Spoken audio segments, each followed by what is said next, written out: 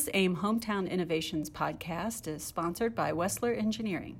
At Wessler Engineering, our number one priority is developing and maintaining our clients' loyalty and trust by providing the highest quality of service and treating our clients as an extension of the Wessler Engineering family. Founded in 1975, Wessler specializes in wastewater, drinking water, and stormwater projects, providing services ranging from master planning and design to construction administration and process energy audits. Our team is passionate, skilled, and ready to go above and beyond for you. We are dedicated to bringing your vision to life with each and every project, and we take pride in our work. That's why at Wessler Engineering, our clients are more than a project. Wessler Engineering is the proud sponsor of the AIM Municipal Management Institute education program.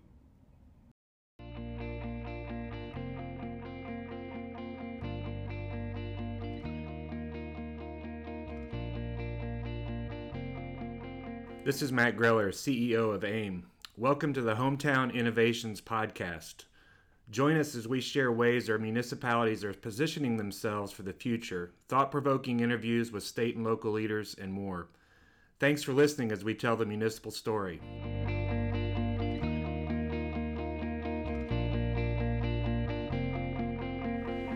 Welcome to this episode of AIM's Hometown Innovations Podcast. This is Chelsea Schneider with AIM, and today I am in Brookville with several town leaders, going through downtown, learning about what makes Brookville so special. One of the projects that we're really going to focus on is Valley House Flats, which is affordable and market rate senior housing project in the downtown. So today on the podcast is Nick Lawrence. He is with the Franklin County Economic Development Commission. Mick Wills. He is one of the main founders of Main Street Brookville and also dealt with opportunity zones and how that relates to the Valley House Flats project. Bruce Rippey, who is the point person on the housing project, and Mike Biltz, who is the president of the Brookville Town Board. So thank you so much for being on the podcast. We really appreciate it. One of the main things that I want to discuss and focus on, housing is such a dynamic issue for cities and towns across the state. We just took a tour of Valley House Flats. It's amazing. It's really, really impressive. So I wanted to start at the beginning. Talk to me a little bit about how this project came to be. So this is Bruce. The project started about 4 years ago. The town contacted me and asked for some insight and possible input development efforts on redeveloping the city block that Valley House is in. And we did an assessment of the project and determined that it could be viable if we could get enough critical mass. And so we started a process to acquire 6 different buildings and another parcel to build the project. Describe to me how the project was funded, the financing involved. So there's a lot of different types of funding involved in this project. There's low-income housing tax credits that was done through the Indiana Housing Community Development Authority.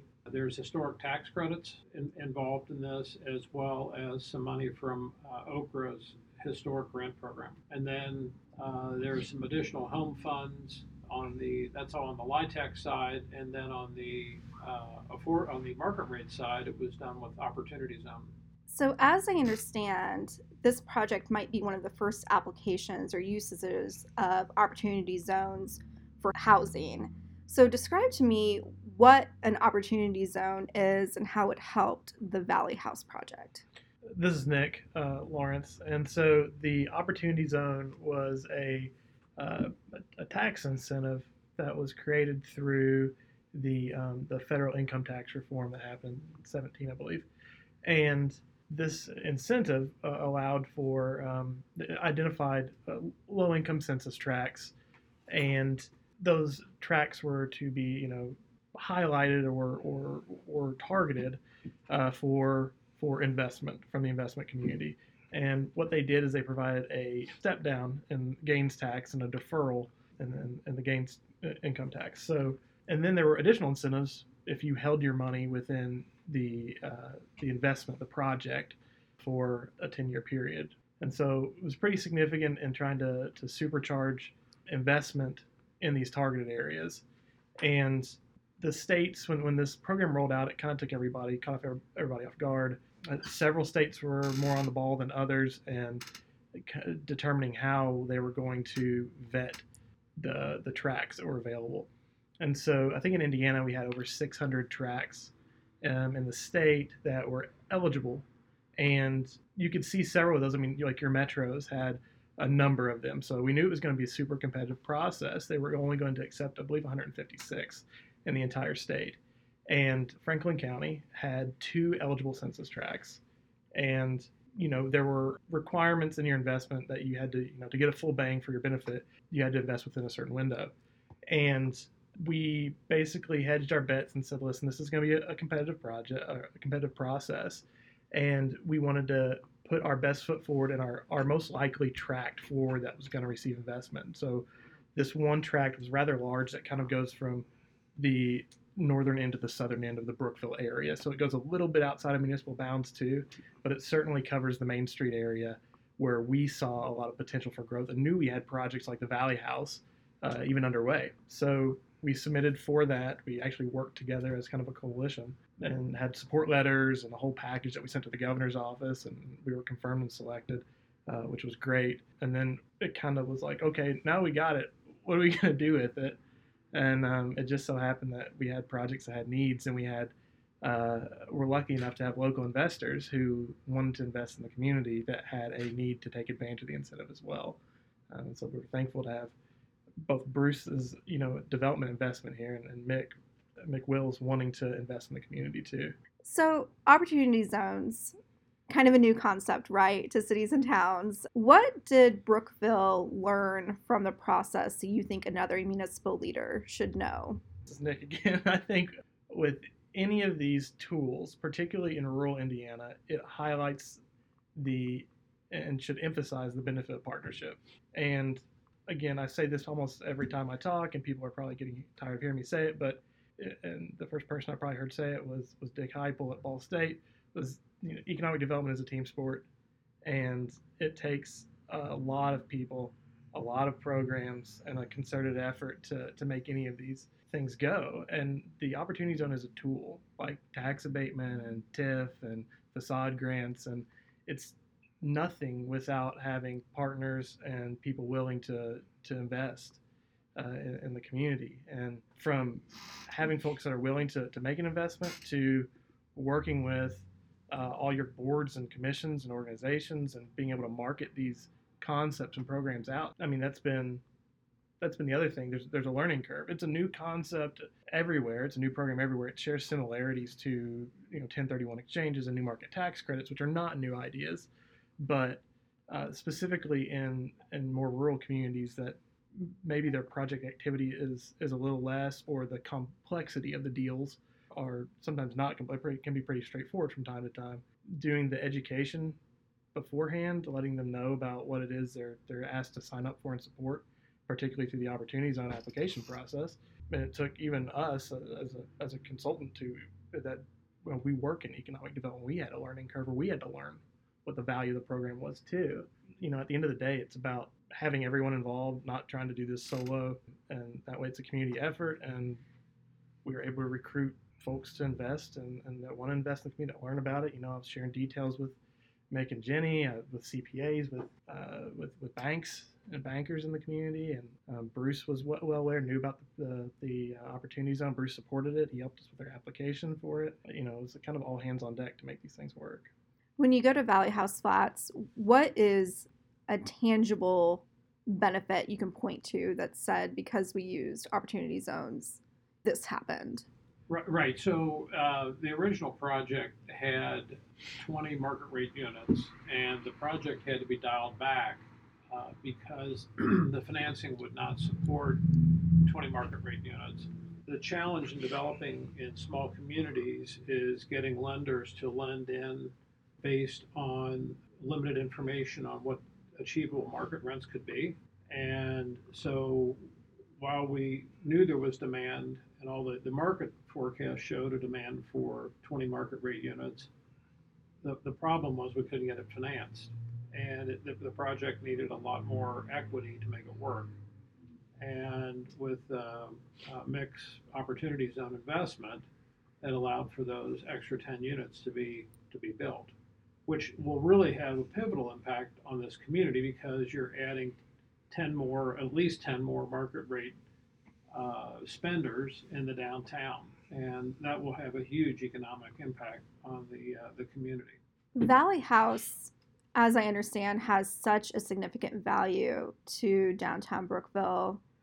It has played a big role in the life of this community. Describe to me what really that building means for downtown and for longtime residents, and what it's going to mean now that it's been refurbished and kind of renovated as housing. And this is Mick Wills. And I mean, this building has sat empty since 1972 after the Greyhound bus station left. It had a little bit of life, but it was not a housing or hotel. But you're revitalizing the oldest hotel in the state of Indiana, and you are going to put 47 families onto Main Street. And we just never had growth like that in this community. So that's 47 people, 47 families, possibly 80 people that are going to be living, walking, and shopping on Main Street right now. And this is Nick. I just want to add, too, Bruce, before you respond. This project, too, comes on the heels of a pretty concerted effort, I think, in Brookville to rehab their Main Street.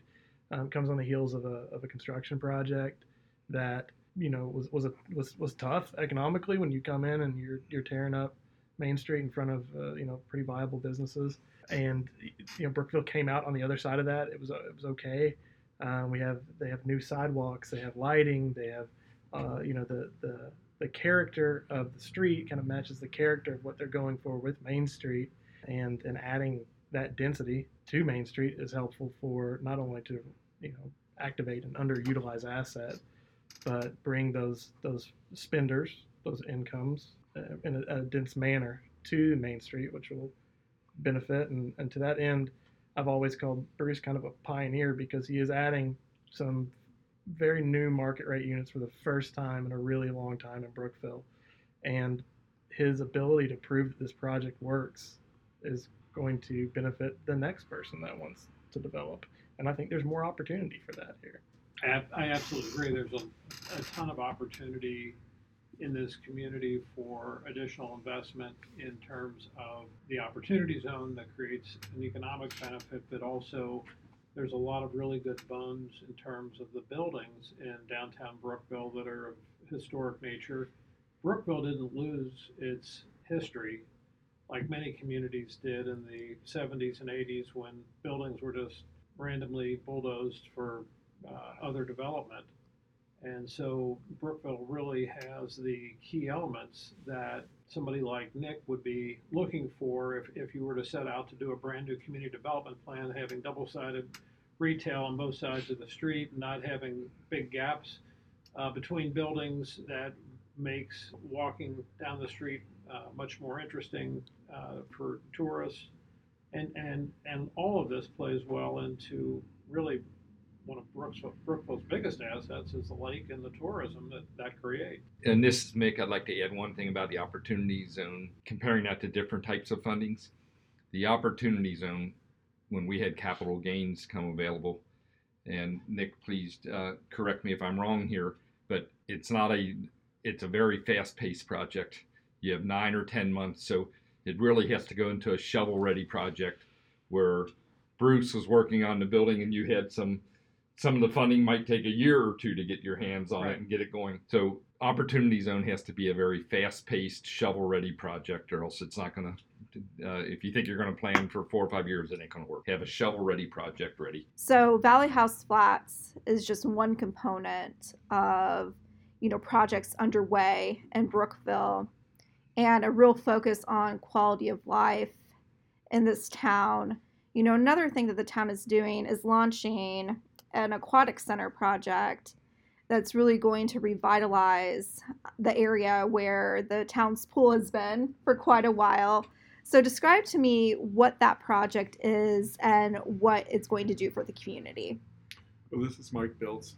The Heat Memorial Swimming Pool was built in 1960, and it existed for, golly Moses, about 50 years plus. The town put very little money into it. It ran pretty much on its own. but it took the test of time and kind of things were getting worn out. So several years went by and we were operating in the red, and finally we came to the conclusion that we had to close it because of too much. We had a huge leak. And so we closed the pool for a couple of years, but to be honest about it, I was a lifeguard there and learned to swim there. And because of the lake and ponds and the river, the Brookville is on between the forks of the Whitewater River, I felt it was important for children to learn to swim. And our high school does not offer, or schools do not have a swimming pool, so our town pool was the only place that they could learn. So several years went by, a couple years went by, and I decided that it was time to invite people to find out if a pool was viable still. So we asked for volunteers, and surprisingly enough, we did have several volunteers. You usually think as a community leader that when you put something like that out that people don't, but I was fortunate enough that I had a lot of people step up with a lot of different ideas. And finally, the committee dwindled down to a group of 5 or 6 people that wanted to see this project through. So we decided that the original pool was built with a gift from the Heap family, and it would cost $100,000 at the time, and the town had to come up with $50,000. So I decided that would be the approach to take again. So we started asking for community donations, and we got a few. And then finally, our Brookville Foundation gave us a very nice matching grant that was an incentive for people to double their money.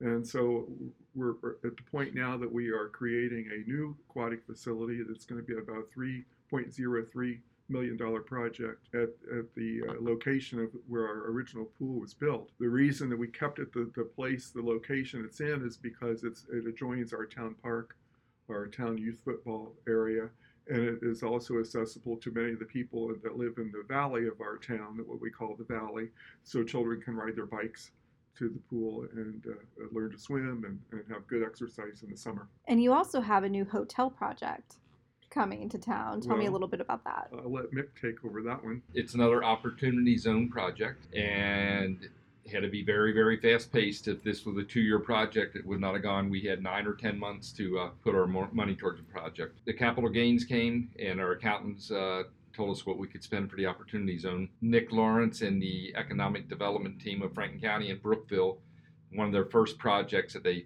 said was needed for Brookville was a hotel. They had the ball rolling. It was really a shovel-ready project, and we just took advantage of it.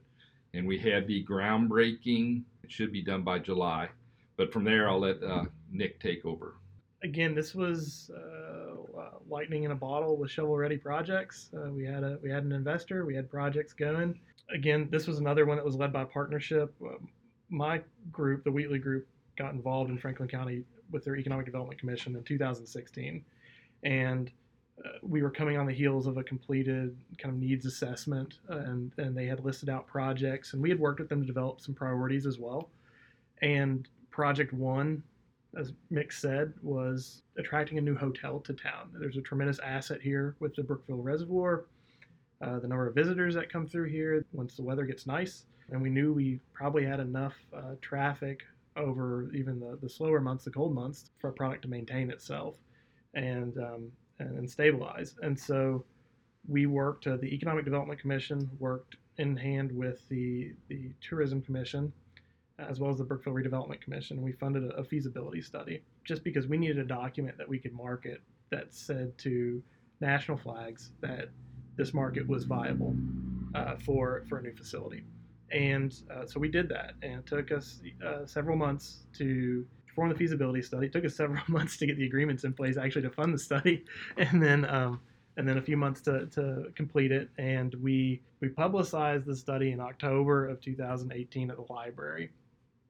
And we probably had, 30, 40 people show up that night when we unveiled it. And the main takeaway was from the consultant that we had hired was Brookville is a viable market for a new hotel. And within short order, we had made contact with some representatives from some national brands, and that had some interest. And I remember talking to Jenny, Mick's wife, and she called me shortly after we publicized the study and said, "Do you think that we would have a hotel project in time for us to invest in to utilize the opportunity zone. And I kind of laughed and said, "Oh, there's no way. This is October. It's getting cold. It's tougher to get site visits when the weather's bad." And I didn't imagine in a million years that by January we'd have representatives from a national brand that's from Cobblestone Hotels in town. We were looking at sites. We were working with, we visited with Mick, and Mick said, "Yes, this is a project that I think we need and I want to invest in." And after that, property was under control, and the whole thing came together really quick. Even Cobblestone would tell you the project came together very fast. And again, it was shovel ready in a sense that we had a interested brand and we had an investor and a lead investor, and we still had to formalize an investor group. But it all came together pretty seamlessly, I would say. The town supported it as well through a tax abatement too, which just makes the operating costs annually that much lower for this investor group that's taking a risk on investing in the community too, because this is the first new hotel product in Brookville since the 50s. Since the 50s, yeah. And so this was a pretty big deal too. So new downtown housing, a new aquatic center, and then also a new hotel, right? A lot of things happening. I wanted to wrap up the podcast by asking, what do you think the long-term lasting impact will be because these projects are occurring at Brookville, and what do you hope it does for the community? Well, it's Mike Bills. We talked about this earlier. I said that Brookville is I think the Main Street was probably the catalyst for some of this stuff that's going on, but I think that I like to say that Brookville is going through a renaissance, but then I've been doing more thinking about it, and it's kind of like when you buy a house. Everything looks great, and then you sit around so many years and you do a room, and you clean up that room and make it nice, and then you start thinking, oh, everything else needs to be fixed up too. And I think that's kind of what's happened to our town, that we saw something that we got accomplished, and then we started looking around for other things that we could do and make things better. And it's the nature of a person sometimes to sit and let it go when you get a big project like that finished, because it is very stressful to a town and very stressful to a town board that you don't do anymore. But I've been fortunate enough to have a group of people that are willing to step forward and to continue on. As far as the future, I think that my goal is, as a town board president, that I make things better for the people in our community. And I think that we're accomplishing that in so many ways right now. I think that I hope that it attracts more tourism. I hope that it attracts people to our town to live. We are a bedroom community of Cincinnati. I don't know that we'll ever attract a huge factory or anything like that, but we make a very nice, quiet town for a family to live in. And I think that's probably our greatest asset. Brookville's, it's very Midwestern in that, like, it has this, and I'm not a local. I'm not from around here. I come in a few days a week and try to help.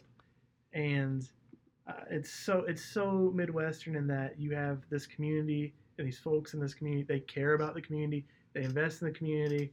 They have this uncanny ability to invest or raise funds for projects. They find things that are important. They come together and purchase buildings. They see these opportunities.